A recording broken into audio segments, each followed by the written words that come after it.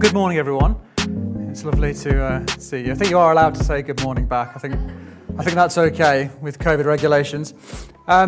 If you've not been around for a few weeks, you're not aware, we are working our way through Paul's letter to the Ephesians, found in our Bibles. And what we've discovered is it's not just Paul's letter to the Ephesians, but he's included other Christians, other believers in that letter. So it's also Paul's letter to us. And if you want to write the words "and me" in your Bible next to Ephesians, that's fine. You go right ahead. It's your Bible. But this letter, it's full of these incredible truths about who we are in Christ. And that's one of Paul's favourite little phrases that he uses time and time again, in Christ. And we've discovered that we've been chosen in him before the creation of the world. We've discovered that we've been adopted to sonship and daughtership, that we've received grace and redemption through Jesus' blood, the forgiveness for our sins. Every wrong thing that we've ever done has been taken care of on the cross. He tells us that we've been given wisdom and understanding, that God has been revealed to us, and that we have his Holy Spirit, which Paul describes as a deposit, guaranteeing our inheritance, our glorious inheritance. And through his Holy Spirit, we can know God, and we can know the joy that we have in Christian community, the joy that we have together. And we have his power also at work in our lives. The same power, he says, that raised Christ from the dead. And he says that that power is at work in us to raise us to new life as well. And we're told that we have been, no one has been excluded. That's another thing he talks about, how everybody has been brought near, everyone has been brought close to God, that we're all members of his household, that Jesus is our cornerstone, that his Spirit lives within us. We have learnt a lot. It's been a real busy couple of chapters. And to be honest, that's probably enough, isn't it? I could probably just leave the sermon there. I mean, I won't, but I probably could. There's so much in it. If you're ever wondering where worship leaders get their kind of inspiration for some of their songs, then I would just suggest rereading chapters 1 and 2 of Ephesians again. And in fact, even in your quiet times and your readings this week, I would suggest just go and read it through again. Read it slowly. Just allow some of those truths to kind of sink in, because there's some incredible stuff in there. This morning, though, we're going to be moving on to chapter 3. And we're going to be tackling chapter 3 over 2 weeks, as we have been with the first couple of chapters. And we're going to read today verses 1 through to 13. So if you've got your Bibles with you, please find Ephesians chapter 3, or whatever you prefer to use, your apps or what have you. And we'll get the words up on screen as well as we go. So this is what he writes. For this reason, I, Paul, the prisoner of Christ Jesus, for the sake of you Gentiles. Surely you've heard about the administration of God's grace that was given to me for you.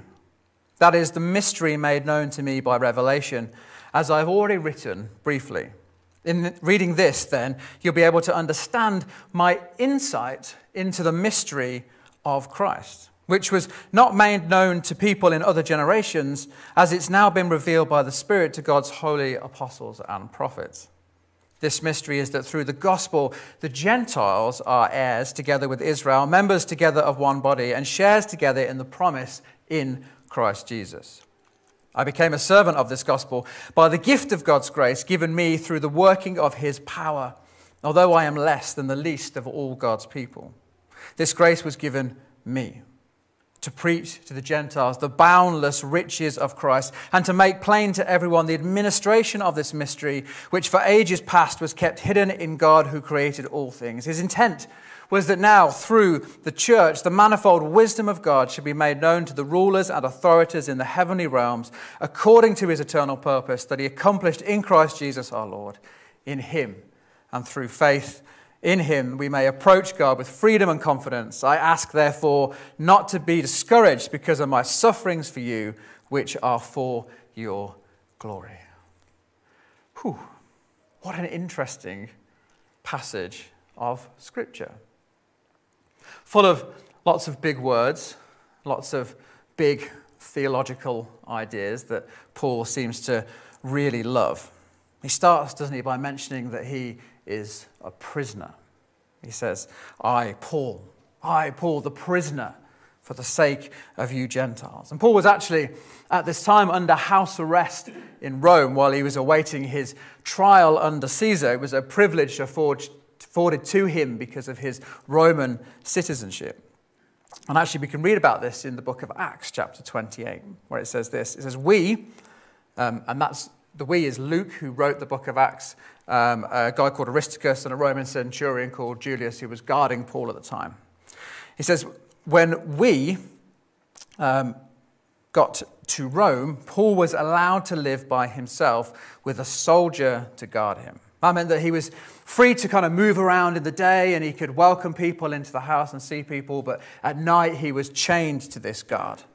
He continues, for 2 whole years, Paul stayed there in his own rented house and welcomed all who came to see him. He proclaimed the kingdom of God and taught about the Lord Jesus Christ with all boldness and without hindrance. Without hindrance. What an interesting thing for Luke to say, because Paul was kind of, like in his heart of hearts, he was a missionary. He loved to travel around and to tell people about Jesus. He traveled all over the Mediterranean, setting up churches and taking the gospel message out there. But now he was stuck in Rome. He wasn't able to go anywhere. Sort of beginning to sound a bit like our past year, isn't it? Paul was essentially in lockdown. But just because he was forced to remain in Rome, it didn't stop him. It didn't prevent him from being productive for the kingdom. Just because his circumstances had changed, his situation had changed, he was still productive for Jesus. He wrote letters like Ephesians, which of course we're reading now, but also Philippians, Colossians, Philemon, all found in our Bible, all available to us now. He led Onesimus to faith and he encouraged those people that were there with him. In fact, he writes in Philippians 1, I want you to know, brothers and sisters, that what has happened to me has actually served to advance the gospel.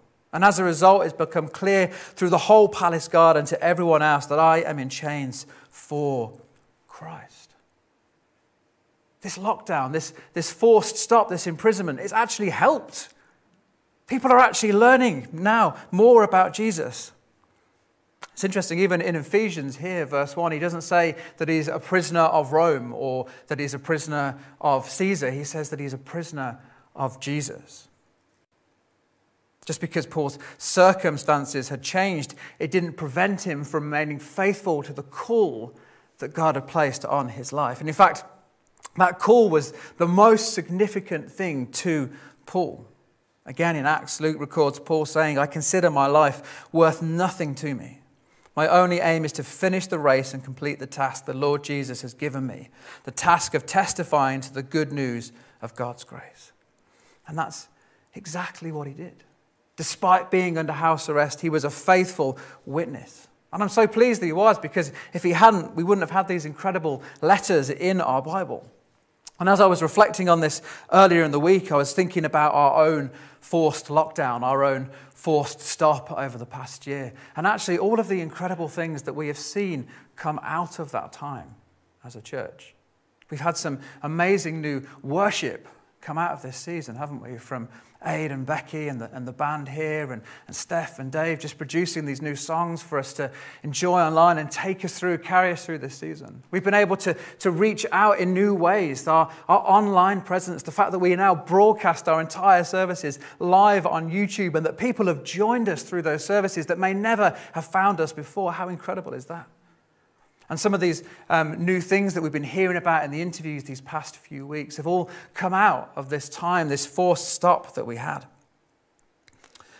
And you know, when things go wrong, when our entire world changes around us, I think it's the easiest thing for us to sort of bemoan our situation, isn't it? To say, oh, woe is me, it's all gone wrong, throw our hands in the air and sort of long for the good old days, as it were. But I think what is better is to look for that opportunity. Paul didn't see his imprisonment as a hindrance, more just a different mission field. In fact, he says in verse 13, I ask you, therefore, not to be discouraged because of my suffering for you, which are for your glory. What an amazing, amazing statement. He could have used his incarceration as an excuse and said, well, clearly that's it. God's done with me now, isn't he? He doesn't want me to do traveling anymore, so it's all over. But instead, he recognized that God was going to continue to use him even there. And I wonder, when things go wrong for us, are we able to say the same? Do we say, you know what, I won't be discouraged because I know that God can use even this, even now, in the midst of this difficulty, in the midst of this challenging circumstance, I know that God can use it. Or do we maybe post on Facebook looking for sympathy? You see, Paul's attitude towards his circumstance, it came from a lifelong journey of learning to trust God through every situation. A lifelong journey of learning to trust him in every situation. And I want to stay with that point this morning. I'm going to come back to that, but let me just back up for a minute because we've only actually covered verse 1 and verse 13, and there's a load of stuff in the middle. So what is Paul talking about here in Ephesians? Well, I think he's talking about what he saw as his calling from God, the things that God had called him to. He says in verse 2, surely you've heard about the administration of God's grace that was given to me for you. The administration of God's grace. The King James says the dispensation of grace. Other versions say stewardship, but Paul goes with administration, which I quite like. In verse 9 it says the administration of the mystery. And so if you are perhaps an admin worker this morning and you've been feeling all these years that the Bible has left you out, it's all prophets and teachers and kings and rabbis, well, this is your chance to shine. Paul was into admin. It's here in the Bible. He took what he received from God. He took the grace and he took the mystery and he made it available to all. But what is the mystery? What's this mystery that he's talking about? I don't know about you, I love a good mystery. I'm a big fan of a mystery. My daughter Emily recently has got big into riddles. She keeps making up new ones and teasing my brain with them. What did she say to me last week? She said, what's small but not small, waves but isn't the ocean? Anyone? Yeah, that was my reaction as well. A microwave, apparently, is what that is. Yeah, welcome to my world.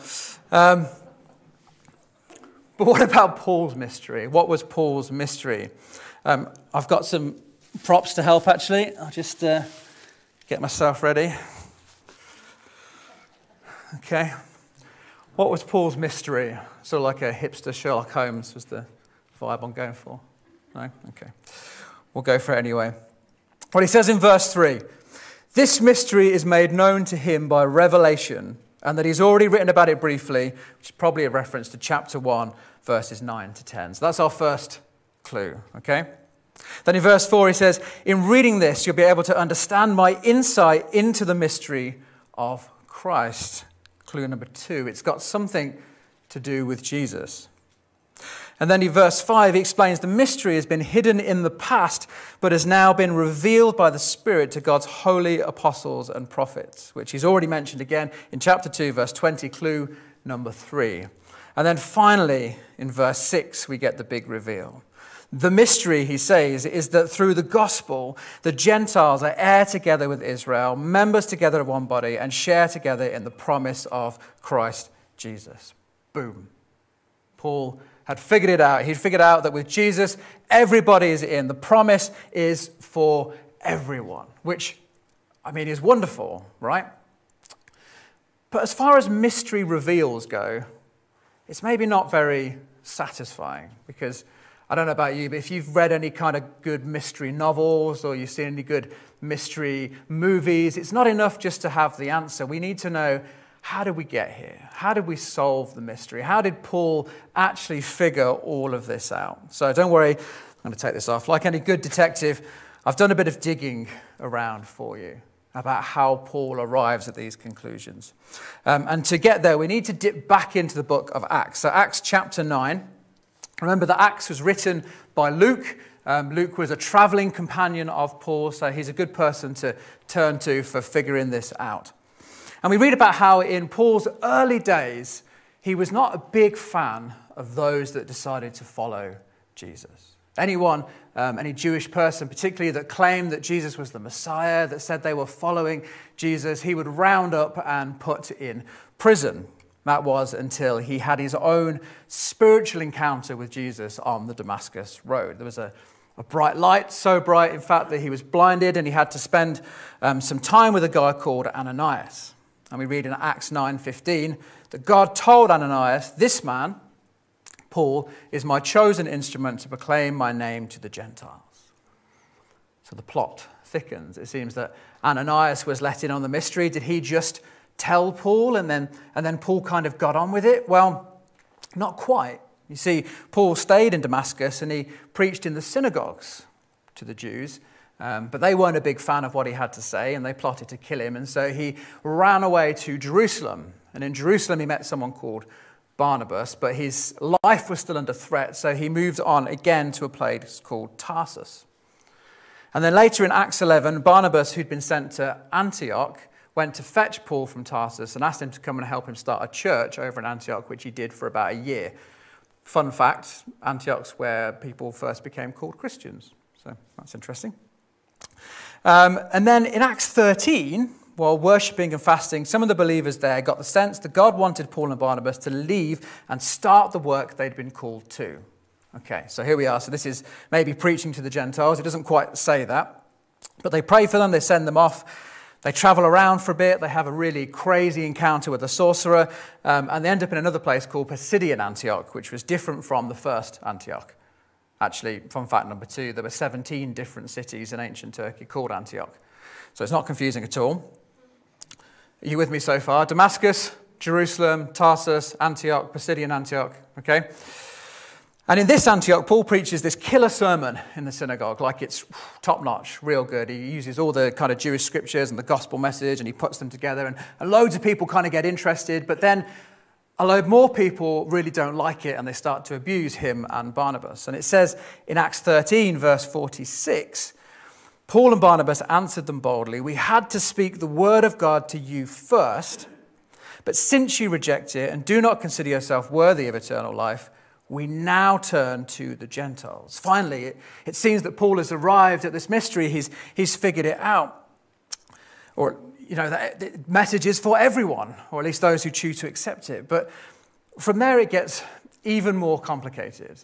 There's further threats made against them from both Jews and Gentiles. Paul and Barnabas get mistaken for gods. Barnabas gets mistaken for Zeus, so presumably he had a big beard. Paul gets nearly stoned to death. They get called to a special meeting in Jerusalem because no one knows what to do with the Gentiles now they're in. Paul gets shipwrecked. And as we know, very long story short, Paul ends up in prison. It's like the most convoluted plot of all time. No wonder Paul uses the word mystery. There's so many plots and twists and turns. And by the way, there's a lot I left out. But here's the thing. I think it's in the hardship and the struggle and the difficulties that the mystery of God was revealed to Paul. You see, if we just read those words in Ephesians, unaware of the journey that he went on, we might imagine that God simply told Paul what to do and he went about getting on with it like some simple administrative task. But of course, life isn't really like that, is it? It's messy and it's complicated and it's full of unexpected twists and turns. And sometimes life is going really, really well, really great. And other times it's not going so well. And it's really, really hard. Sometimes we're free to travel the world. Other times we're in lockdown. Sometimes living like and loving others like Jesus is the easiest thing in the world. Other times it's actually really, really hard. It's not a simple admin task. We are often left feeling confused and frustrated. And as I said earlier, I think Paul was able to write as he does in Ephesians because he had learned to trust God through all of these circumstances.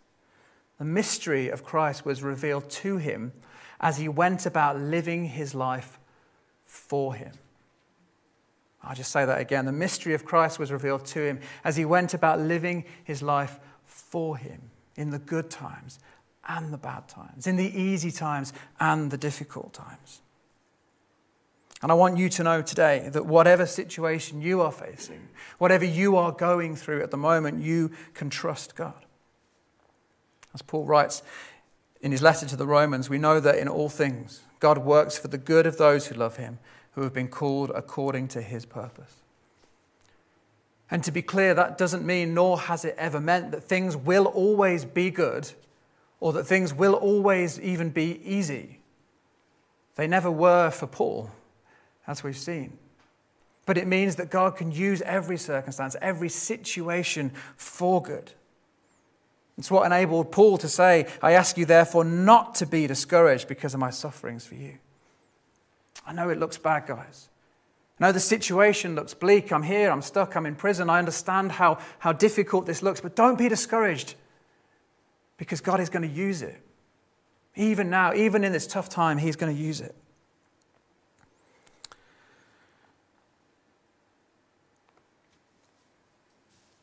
Even when he was being chased from city to city, he never gave up on the calling that God had placed on his life.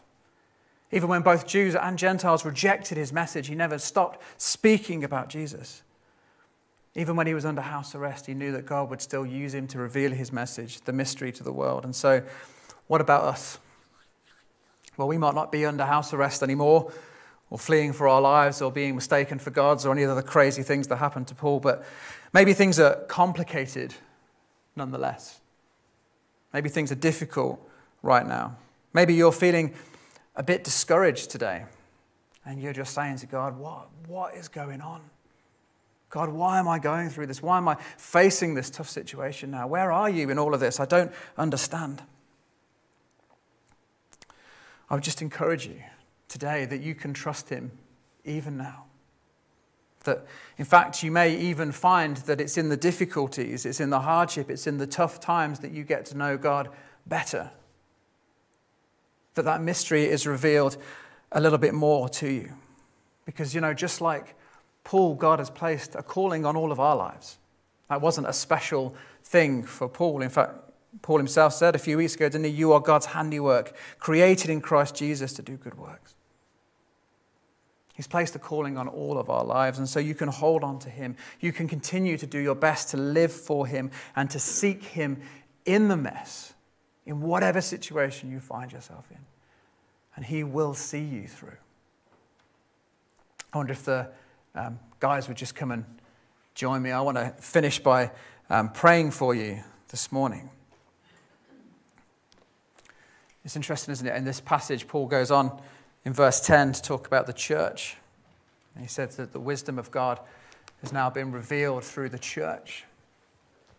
And sometimes we can get it into our heads that we're going through things, we're facing situations on our own, that it's only us, that everybody else has got it easy, that we're the one that's going through this tough time.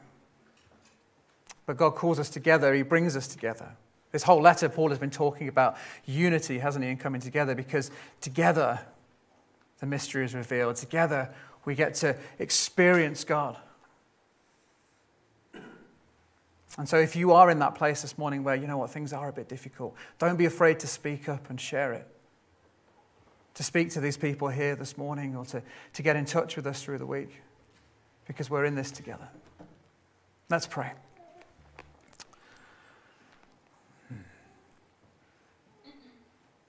Heavenly Father, I thank you for this example this morning that we have in Paul. Of someone who, even when life got really difficult, even when he found himself in lockdown, in prison, unable to go anywhere, he continued to trust you. He continued to remain faithful to the work that you'd called him to. He continued to look for ways to reach out and care for those around him, and continue to look for ways to share the gospel message with others. And Father, for any of us here today, any of us at home today who are maybe just feeling that they're in a really difficult place, that maybe the things they felt they once had have gone and now they're not sure what's left. God, I pray that you would just remind them that even now you are going to continue to use them. Even now you are with them. Even now you will see them through to the other side. God, I thank you that you work all things for good. Not that things are good or easy, but that you can change and use and redeem every situation and every circumstance that we face in life for your glory and our benefit. And God, I pray that you would help us to hold on to that truth today. In Jesus' name.